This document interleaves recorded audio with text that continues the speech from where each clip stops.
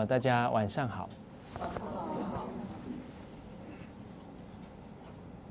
我们刚刚提到了长幼有序，就是兄友弟恭，举了一些我们古代圣贤人的例子，可以感受到圣贤人的兄弟之情非常的深厚，可以为了兄弟舍掉生命，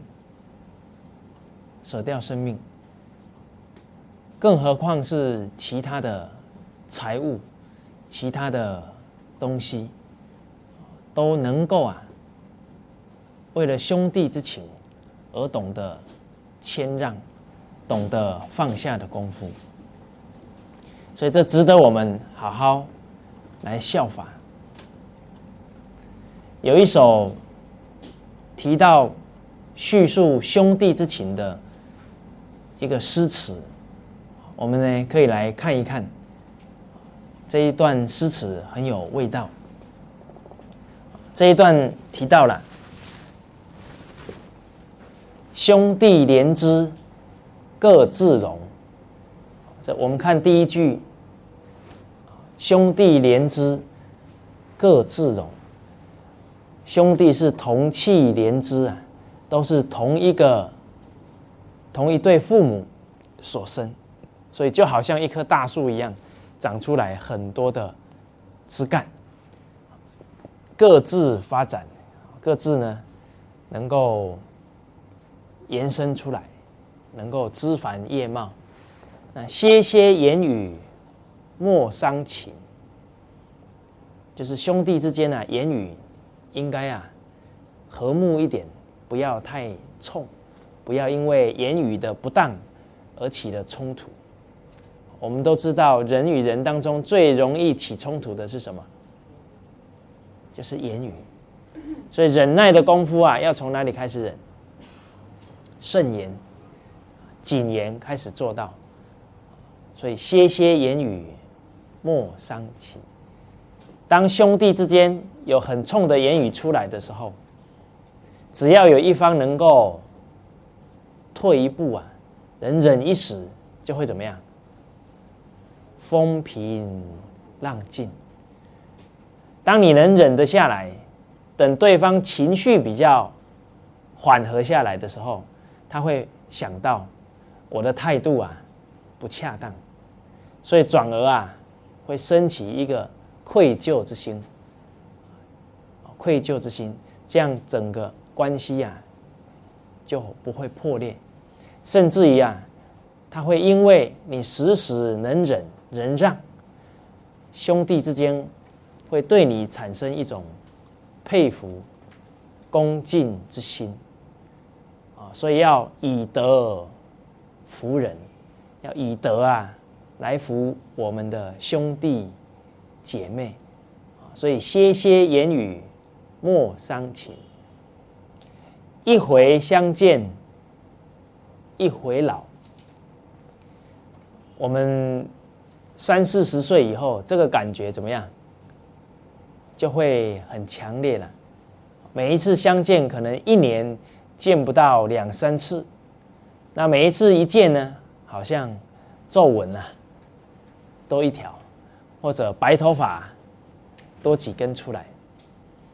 所以岁月催人老，所以要珍惜兄弟相处有爱的机会。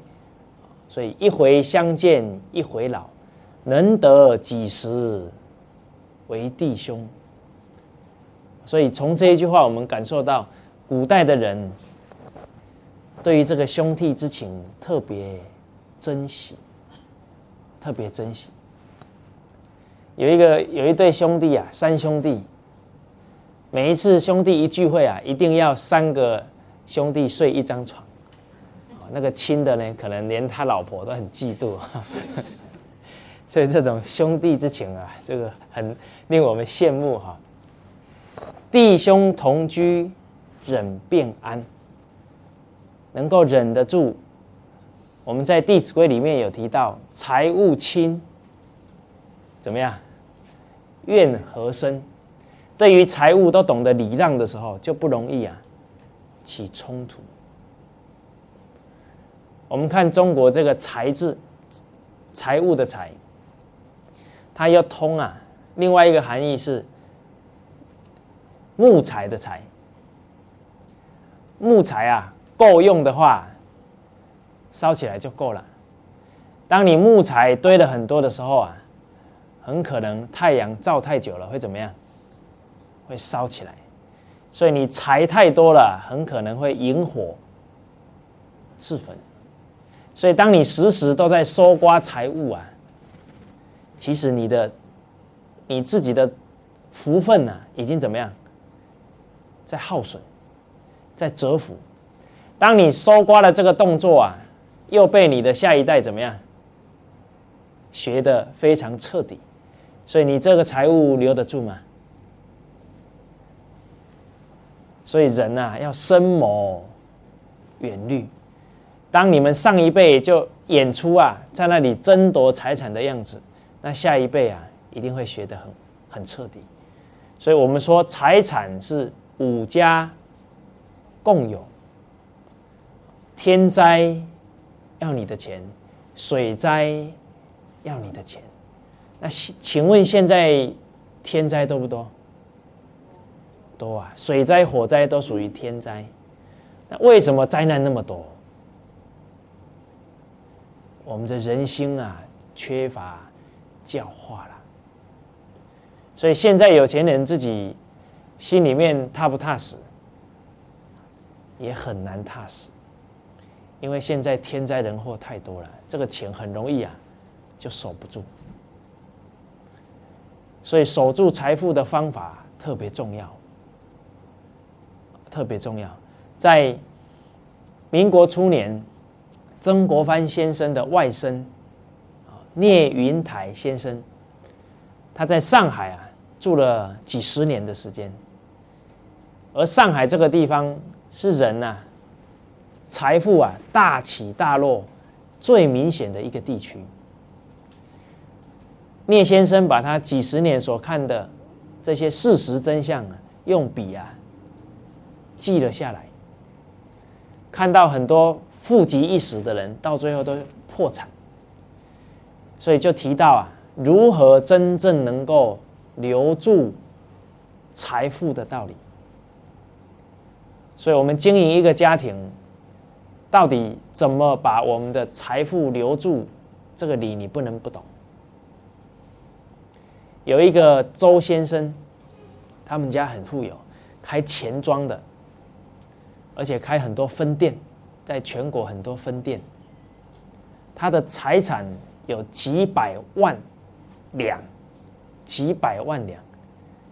他有一个分店的主管，因为当地发生天灾，所以主管拿出500两来赈灾。500两多不多？几百万两的人拿出500块来，500两来，结果呢，被这个周老板骂得狗血淋头。这钱是我的，你还给我拿去捐？这样一骂下去，以后主管敢不敢去布施？都不敢。所以他得意洋洋，都告诉别人：我这一生能够留住这么多财富的方法，就是进得来怎么样，出不去，一定把它握住，就像守财奴一样，非常吝啬。结果等他去世之后，刚好那个时候进入民国时代，他的财产转换成民国的单位是3000万两，3000万元，多不多？多3000万元，以前一个大元就不得了啦。3000万元，假如换算成现在的单位，我看是几十亿了。这么多的钱分成10份，刚好他的子孙分成10份。结果这10份分完之后，下一代在短短的几十年当中完全败光，完全败光。因为他这么吝啬，他的子孙呢？他的子孙一定觉得那些钱是谁的？他的子孙绝对不会说那个是要回馈社会的，他们都想那些都是我们的。所以他拿来之后会不会节俭啊？不会，很快啊就挥霍完。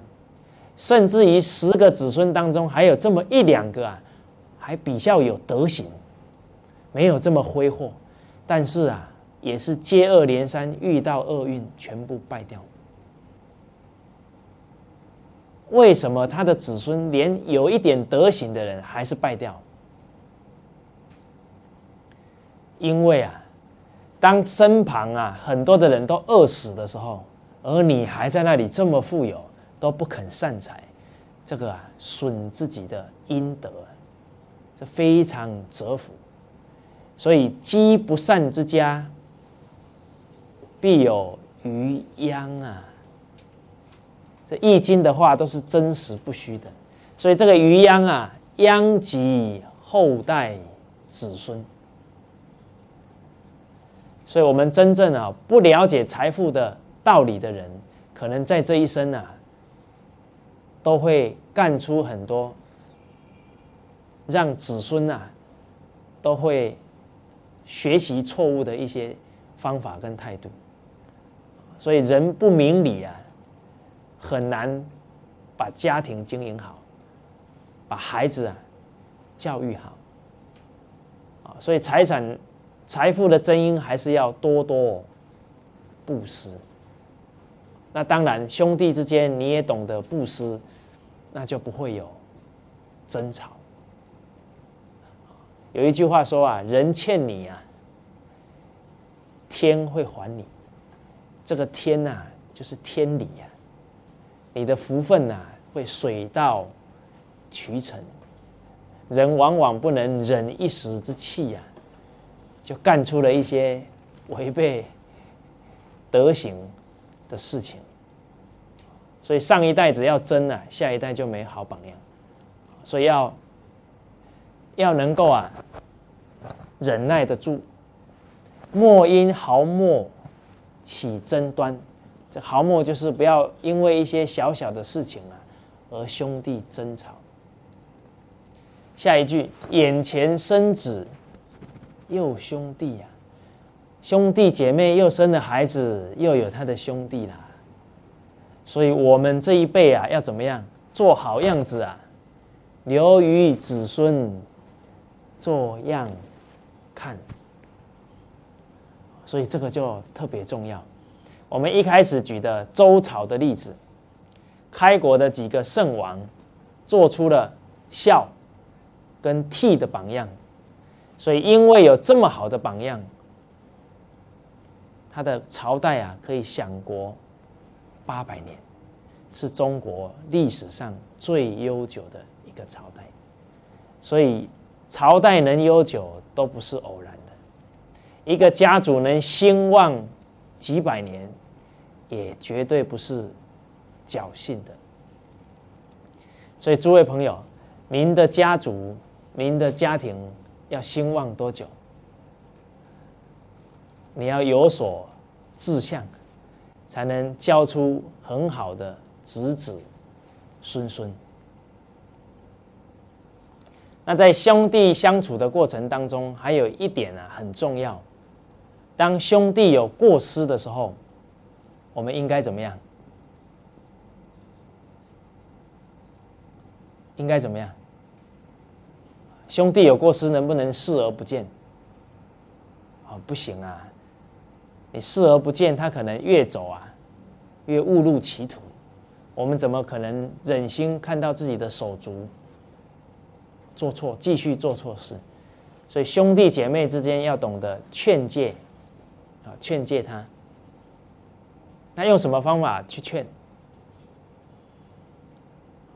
我们要劝别人的时候啊，一定要先考虑到兄弟对我们的信任到哪里，而这一份信任一定要在平常相处的时候就怎么样开始积累了。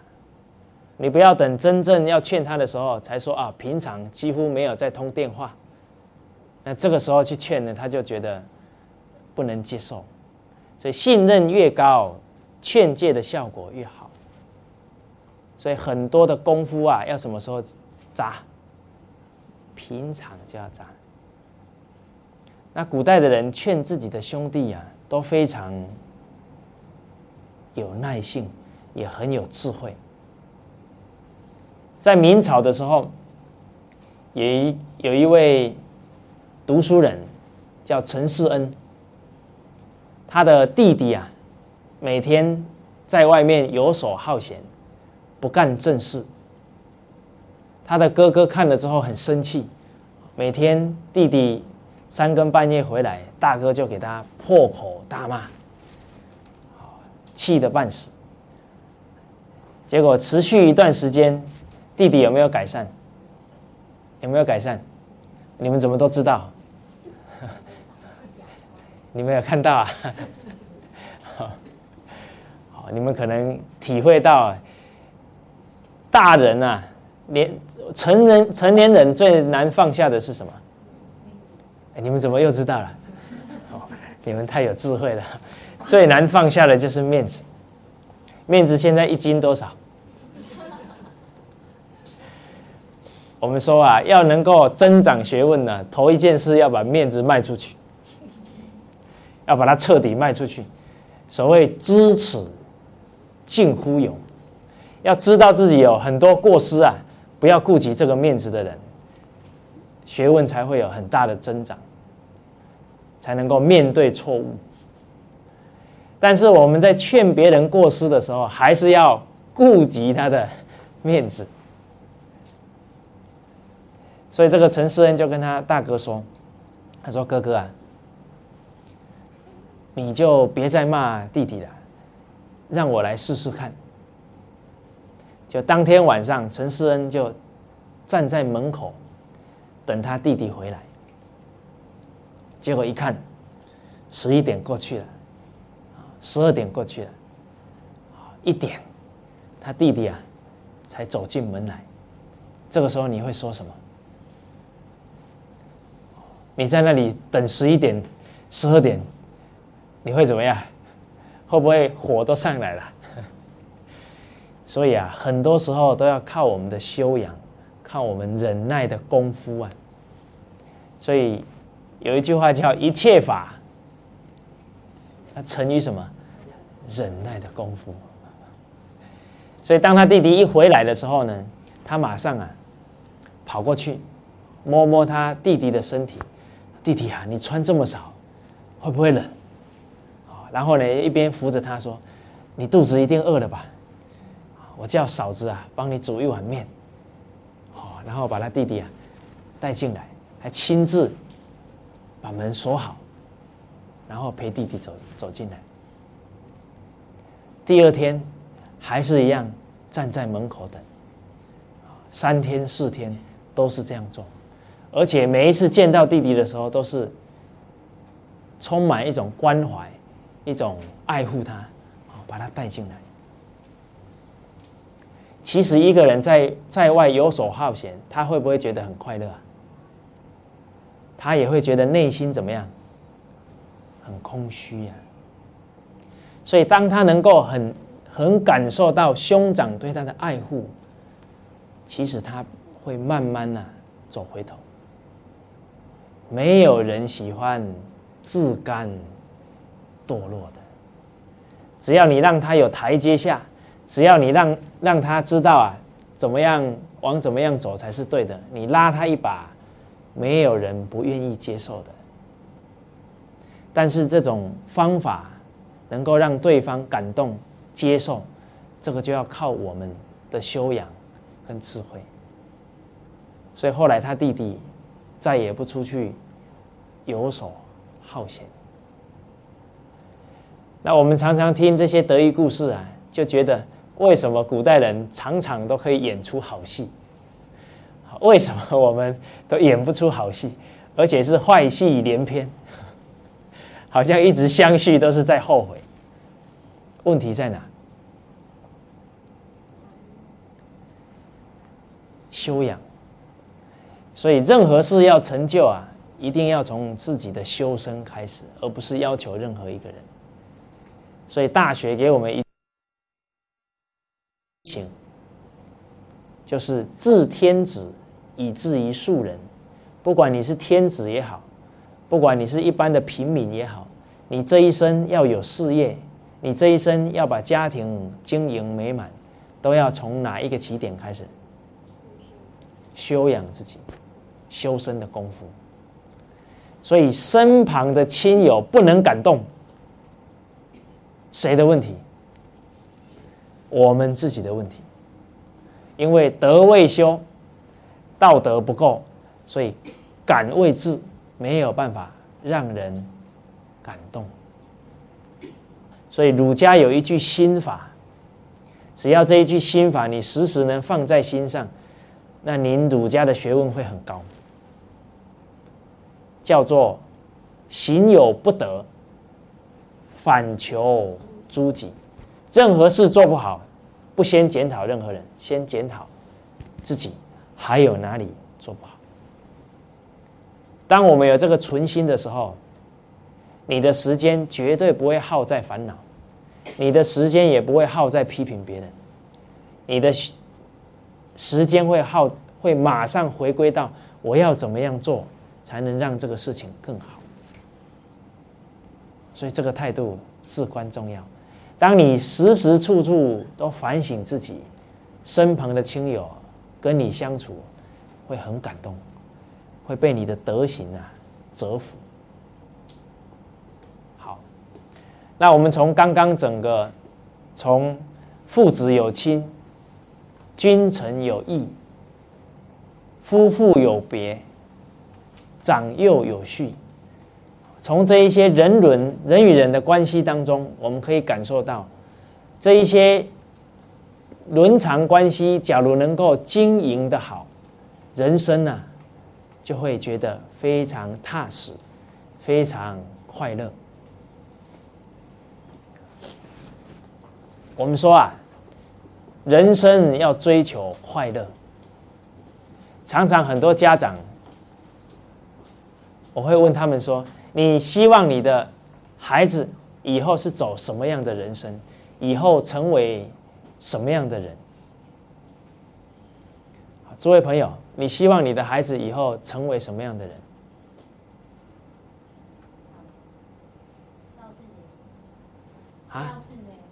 孝顺的人，好，很好。来，给这位朋友掌声鼓励一下。你心里要有想因为你是孩子的引路人，他很多思想观念是要靠你帮他扎根的。假如你的人生活一天算一天都没有目标，那你会把他带到哪里去？所以当父母觉得孝顺很重要，帮孩子扎孝顺的根，那对他一生就很受益。那我们之前也提到，要扎孩子孝顺的根，要从哪里开始做起？从自己以身作则开始做起。好，其他的朋友，您觉得你希望你的孩子人生经营成什么样？人生往哪里走？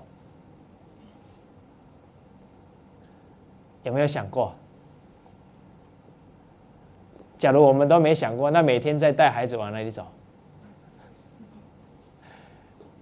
那我常常就会跟有一些家长他会马上说：“哎呀，其实我也不求他以后什么大富大贵，我只希望他以后快乐一点就好。”听起来愿望很小，事实上很难做到。我就问他，我说：“你说快乐就好，那请问你快乐吗？”他马上想，对我说：“你假如都快乐不起来，那你怎么教你的孩子快乐？”那现在的家长都把孩子往哪里推？都推向那一个大洪流，就是升学主义嘛，就是一直考试，一直考试，然后这样考上去嘛。这一条路上去会不会快乐？会不会？那一些希望孩子快乐的爸爸妈妈也都把他们送上这一条路去了。所以人常常都只是在那里想而已，到底路走的对不对不会去考虑，到底种子种的对不对，有没有种给他往后人生会幸福快乐的种子，有没有种不知道，只在那边想以后给他幸福快乐，这个是不可能达到的。我也是被推到这一条路上去的升学主义初中考高中，高中考大学。本来我是有范仲淹的心胸的，结果考到最后变成什么？小鼻子小眼睛，到处跟人家计较，看人家考试考比我多5分，内心很不舒服。真的人这样竞争人这样只为自己打算的时候，整个心量越来越狭窄。我们的孩子思想观念只要越狭窄，心胸越窄，这一生已经注定了怎么样？快乐不起来了。所以有一句俗话讲，快乐不是拥有的多而是计较的少。所以不计较才能让人真正快乐。我们接受圣贤教诲这5、6年来，从来不跟人家计较。因为不计较反而拥有的什么更多，这是真理爱人者，人恒爱之；敬人者，人恒敬之。我们看新加坡许哲居士，106岁的年轻人，因为他的身体比我还好，他做那个瑜伽我都做不到，精气神这么好。你看他处处替别人，都不跟任何人计较，所以他的冰箱里面从来不缺菜，从来没买过菜。菜从哪里来的？从哪里来？他也不知道。但是我看到他不知道呢，我看到为什么这些送菜的人完全都不留名字，这个中有学问。因为许哲女士在奉献的时候，从没有一个念头去希望别人什么回报，所以别人受的时候非常感动，所以念念想着一有机会怎么样回报给他，也不愿意让他知道是谁。我们世间人的付出都有目的，提个礼物去都说来，这个是我送给你的，这什么意思？告诉别人你欠我一个人情，别人受的也觉得拿人钱财吃人嘴软，他也有压力。所以现在这种人情送来送去不会很痛快。而许哲女士这种付出是完全不留回馈的，就会把人心那种无私的对待唤醒。所以谁送蔬菜水果给他的都不知道是谁。杨老师教学生读经写书法也是非常认真，甚至于教完之后，家长有家庭问题的，杨老师还留下来辅导他们，有时候到半夜1、2点都有。所以杨老师每一次上完课，走到厨房去一排什么蔬菜水果，也不知道谁送来的。所以真正对人好人家都对你好，这样的人生很快乐。而你心胸开阔，不跟人计较，心上常常自在清安。所以到底怎么样的人生，什么样的种子，才能让你的孩子真正快乐？现在我们要考虑要种哪些种子下去。从刚刚整个几个伦常大道当中，我们也体会到天伦之乐。天伦之乐，这种天伦之乐，跟世间啊吃一碗好吃的面，那个感觉啊是决然不同。天伦的乐啊，当我们的父母看到我们兄弟姐妹非常有爱、非常团结的时候，父母亲的喜悦是怎么样？是一辈子的。所以孟子说啊，人生有三乐。好，人生有三乐。第一乐是什么呢？父母俱存。孟子说的人生三乐：父母俱存，兄弟无故。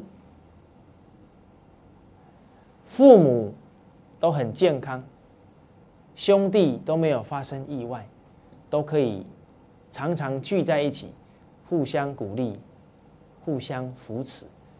这是人生第一乐，天伦之乐。所以现在有父母可以奉养啊，那真是人生一大乐事。那一天，我们一个朋友说，他大学时候帮他父亲洗头。我们一个女老师啊，说帮他父亲洗头。他父亲啊，头栽在这个我们洗手台啊，这个就很难洗，他亲手帮他洗。我听了之后就很羡慕。为什么？我没有那个机会啊。人生在报恩的时候啊，你的内心啊会觉得很舒坦、很踏实。所以我就想呢，假如10年以后，我有机会了，可以跟父母啊长期处在一起，我们就可以点点滴滴啊服侍父母，那个内心啊会很愉快，而你的道德学问啊也会跟着尽心尽力侍奉父母啊而提升。所以古代有道德学问的都是什么？都是孝子，都是孝子。因为这一份孝心一起啊，道德学问一个人的心量就往外一直扩。一个孝子啊，他看到别人的父母会怎么样？也会升起恭敬之心。一个孝子看到别人的孩子，他绝对不会去欺负他，因为他会想到，假如我欺负他，他的父母啊会很伤心。所以当一个人孝心启发的时候，他的整个修养学识啊就会跟着一直上升。所以夫子说的夫孝，孝是什么？德之本也，道德的根本。所以一个人德行的启发一定从孝下手。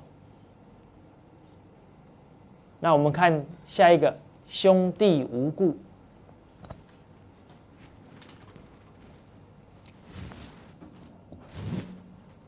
兄弟姐妹啊能在一起互相扶持，这个也是人生很大的快乐。我们刚刚提到了，人生有2股力量啊，时时刻刻支持着你，而且不求回馈，就是父母跟兄弟。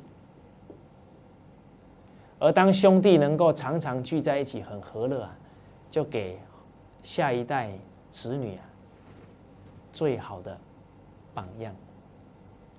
第二乐，养不愧于天，俯不怍于人，就是我们俗话讲的俯仰无愧，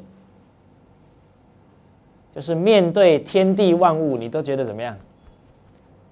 不会觉得惭愧，因为我们有尽心尽力啊，去做到我们很多的本分，没有去做亏心事。俗话说的，平生不做亏心事，夜半敲门心不惊。所以当一个人时时坦坦荡荡啊，那个内心啊也是很充实，也是很快乐。我们看到目前很多社会现象，有时候啊，心里也会觉得愤愤不平。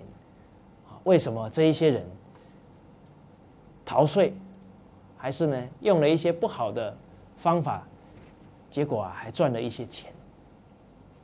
可能我们看了也会觉得心不平。诸位朋友会不会这样？会不会？哦，不会，你们的心胸都非常宽阔。我们来看一下，当他做错事，当他用不合法的手段赢得了他的财富之后，他真正快乐了吗？是不是真正快乐了？没有啊，他每天在担心什么？担心东窗事发，担心露出马脚，所以这种日子啊不好过。甚至于本来可以活70岁，因为每天担心东担心西，每天烦恼很多，到最后呢细胞病变，可能50岁就得癌症死掉了，折了自己20年的寿命。忧能使人老啊！每天在担忧会被国家抓去，会被谁看到，哪有可能会长寿？不止命减短了，他真正因为不法手段所赚到的钱本来生命当中可以赚500万。因为他用不法的手段，所以只拿到100万，把他的福分折损掉了。因为他不明理，以为拿到了就是自己的，其实他命中不止如此。所以小人冤枉做小人，而且不止做了小人之后，本来的500万变成100万，往后还要因为犯错还要接受法律的制裁，所以一生真是非常冤枉。所以人不明理真的很可怜。他还以为他聪明，事实上他把他自己的一生毁掉了。所以我们为人处事要坦坦荡荡，内心常常也会很坦然、很充实，这是人生第二乐。而俯仰无愧的人，一生正气凛然，我看也会长命100岁。而这个俯不作于人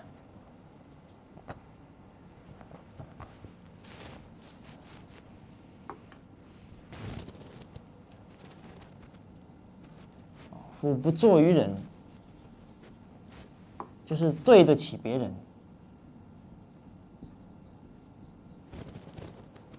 对得起我们的亲友。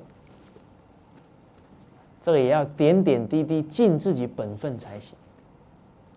现在很多当爸爸的每天游山玩水，说他很喜欢山，很喜欢海，但是家里的孩子的教育怎么样？都不管。请问这样的人能不能俯不作于人？行不行？不行。而他常常游山玩水，看起来心情怎么样？好像很好，其实他在逃避现在很多的人不尽本分专门去逃避，去麻醉自己。有的游山玩水麻痹，不想去想那些；有的是，比方说到楼下去玩跑马，还是打麻将、赌博、喝酒，其实都是在麻醉自己，都对事情于事无补。人只要肯有担当尽心尽力的时候，别人也都能够感受到他这一份承担，这个时候才能不愧于人。所以我们昨天有提到文天祥的一句重要的对我们的教诲：人生自古谁无死，留取丹心照汗青。所以人的一生啊，要对得起关心我们的人，对得起照顾我们的人，对得起我们的妻子儿女，这样的人生啊，走得才踏实。所以这是第二乐。第三乐，得天下英才而教之，是第三乐。得天下英才而教之，三乐也。诸位朋友应该在听课过程能够感受到，我当教师啊，会不会当得很苦？我当得很快乐。我常说啊，现在有人他说你来我公司上班，每个月给你5万块，我干不干？不干。钱够用就好了。真正快乐的是所做的事真正对学生有益，对社会有益，做起来啊特别踏实。回首我这1年多啊，我们讲的中国文化讲座啊300多场，回首看来啊，我这一生从来没有这种充实感。真的，所以内心啊那种很喜悦啊，所以是能够抚养无愧，又能够得天下英才而教之。所以我说拿再多的钱呢，我这一生也不愿意再做其他的行业了。好，因为我们做教育不是只看眼前。孩子的正确思想观念会影响到他往后面对的很多人，会影响到他的孩子，甚至于他假如以后当老师，他还会影响到他很多的学生。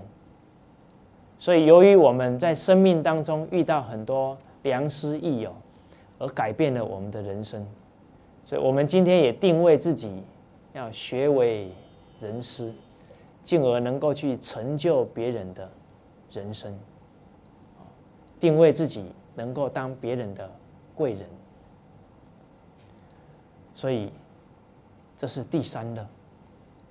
很多朋友就说：蔡老师，那你是老师，所以你会有第三乐，我没有。圣人的义理啊，绝对不是局限在一个角度而已。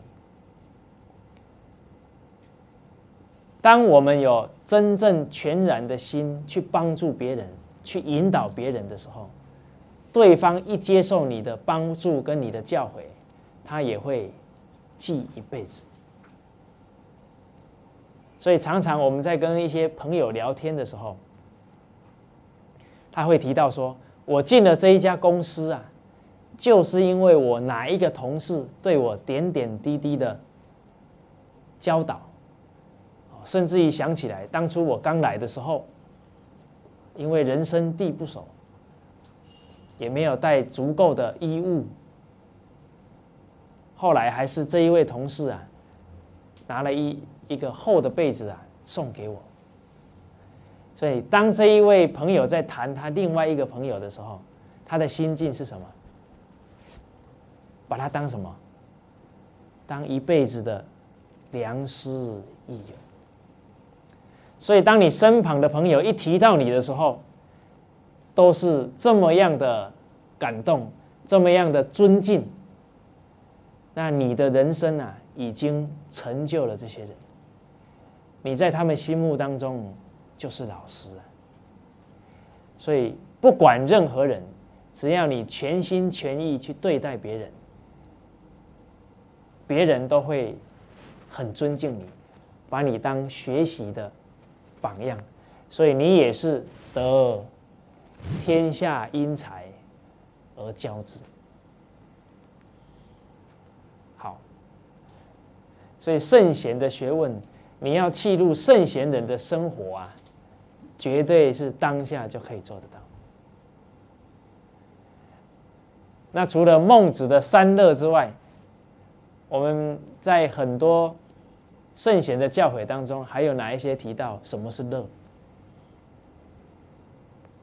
诸位朋友想想看。哦，助人为乐。助人为乐。这个助人为乐啊，小孩子懂不懂？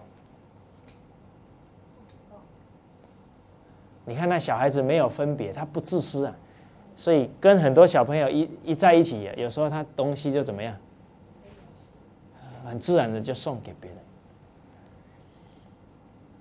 我们海口有一班孩子，因为学了《弟子规》之后啊，也很懂孝道，所以今年的38妇女节，学生啊就派代表来跟他的老师说，他说：“老师啊，38妇女节到了啊，女性同胞很辛苦，所以呢，他们决定啊买2朵花。”这位男老师他还没反应过来，为什么要买2朵？学生说：“1朵送给妈妈，1朵啊送给学校女老师。”这个老师马上随喜功德，哎呀，太好了，太好了，你们我支持你们，赶快去做。就那一天38妇女节啊，他全班学生就拿着花送给全校女老师。我们可以感受到那一天学校的气氛怎么样，洋溢着尊师的重道的态度。其中有一个孩子送完之后，一个男孩啊回来呢，很高兴。他跟他老师说：“老师啊，我把这个花送出去的时候，看到那个女老师的笑容啊，我很高兴。”就老师接着问啊：“你在这个时候体会到什么？”学生想了一下说：“施比受更有福，就是助人为乐。”校长看得很感动，是一位女校长，还亲自到他们班上来，给他们肯定，给他们鼓励。讲到呢，这个校长自己啊，眼泪都掉下来。为什么？因为现在这种感动的事啊，太少了。所以我们做人啊，要演出更多的好事啊，来滋润这个缺乏爱心关怀的社会。我们要有这一份使命，去助人为乐。好，还有没有什么会让人生很快乐？这个助人为乐，你要你的孩子往后能感受助人为乐，那现在呢？现在呢？他以后长大马上就变助人为乐了。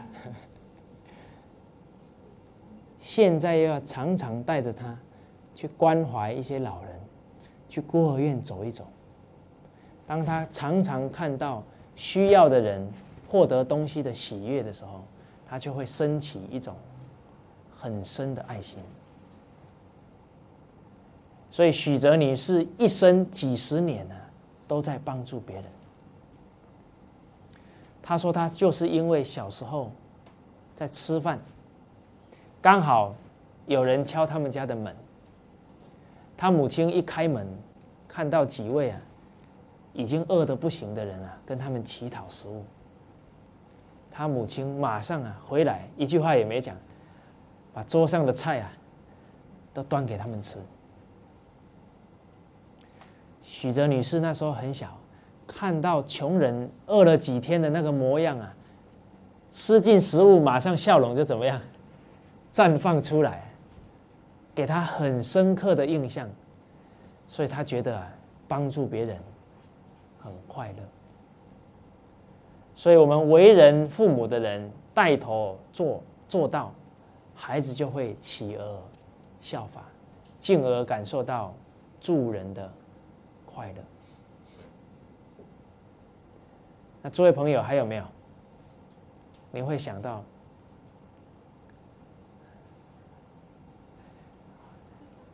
哦，知足，来给这个朋友掌声鼓励一下。知足常乐，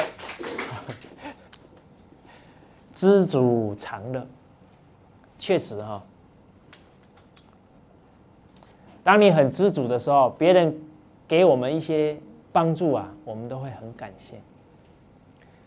但是假如不知足的话，人生不止没有乐啊，还会什么？很艰苦。人生只要不知足，烦恼一定重生，一定会活在患得患失当中。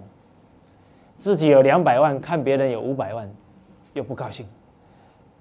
自己1000万，别人有2000万，自己又不高兴，所以他高兴不起来。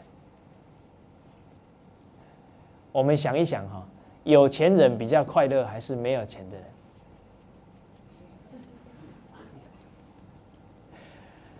很多人都觉得哈，人生只要有钱就会幸福快乐。可是当他真有钱的时候，他回首一看，我的烦恼怎么越来越多？人只要不知足，是不可能有快乐。所以我们看看现在有钱人，他出去的时候呢，也要很小心，常常还要换车子，出去还要带保镖。不止他呢，生活要比较紧张，连他的孩子上下课都要怎么样？都要很多人护送。假如是我要去当有钱人的儿子，我也不干。太辛苦了，所以有钱人的烦恼比没有钱的人多。他还会想到，我这些儿子假如不成才，我这些钱怎么办？还天天担心钱会不会缩水，天天还要想我要去炒哪个股票才行。那我们再来看看，当人满足欲望之后，他是不是真正快乐了？比方说，他去买一个漂亮的衣服，卡刷下去，刷5000块，穿3天很快乐，走到哪里还要人家看一看，你看这一件好不好看？快乐3天，痛苦多久？痛苦1个月，那1个月呢都要吃泡面，因为薪水都花完了，所以快乐3天，痛苦1个月。再来买一台豪华轿车，花了几十万，快乐多久？可能快乐1个月。那1个月啊，太太被打入冷宫。那个这一台豪华跑车呢，比太太还重要，每天还在那边擦它，擦半天。快乐1个月，付贷款痛苦多久？可能要付2年，要付3年。这2、3年薪水一进来，还没碰到就怎么样，就流过去了。不只要痛苦2、3年，刚好呢，开了半年之后，又看到别人有新款出来了，自己又怎么样，手又痒了，又把旧车卖掉，又要买什么新款。所以人的欲望啊，只要打开了，怎么样？收不回来。所以古圣先贤说：“欲是深渊呐，踩下去可怎么样？不见底呀。”所以人生假如一直在追求这个财物啊，你的人生绝对没有真正的快乐。我们常看到啊，现在人就觉得什么叫成功、社会地位，就是要买一个豪华别墅啊，叫成功。这种价值引导非常错误。我们来想一想，一个豪华别墅买下去，快乐多久？每年最多啊去住个几次，其他时间你要拼命干嘛？拼命赚钱，拼命还贷款。所以你快乐1年快乐没几天，痛苦多久？贷款要付多少？20年、15年了。所以人生所有的功夫啊，都耗在这个物质追求。很难有真正的快乐。我们来思考一下，买房子的人一年住个几次啦？而他还要请什么？请佣人怎么样？住在里面，帮他看房子。所以佣人啊，一年住365天，他只能住多久？他只能住几天？所以诸位朋友，到底谁比较有福报啊？谁比较有福报？是佣人比较有福报啊！他一生啊，要拼死拼活赚钱。好，所以人生啊，知足才会有真正的快乐。好，那我们这一节课先到这边，谢谢大家。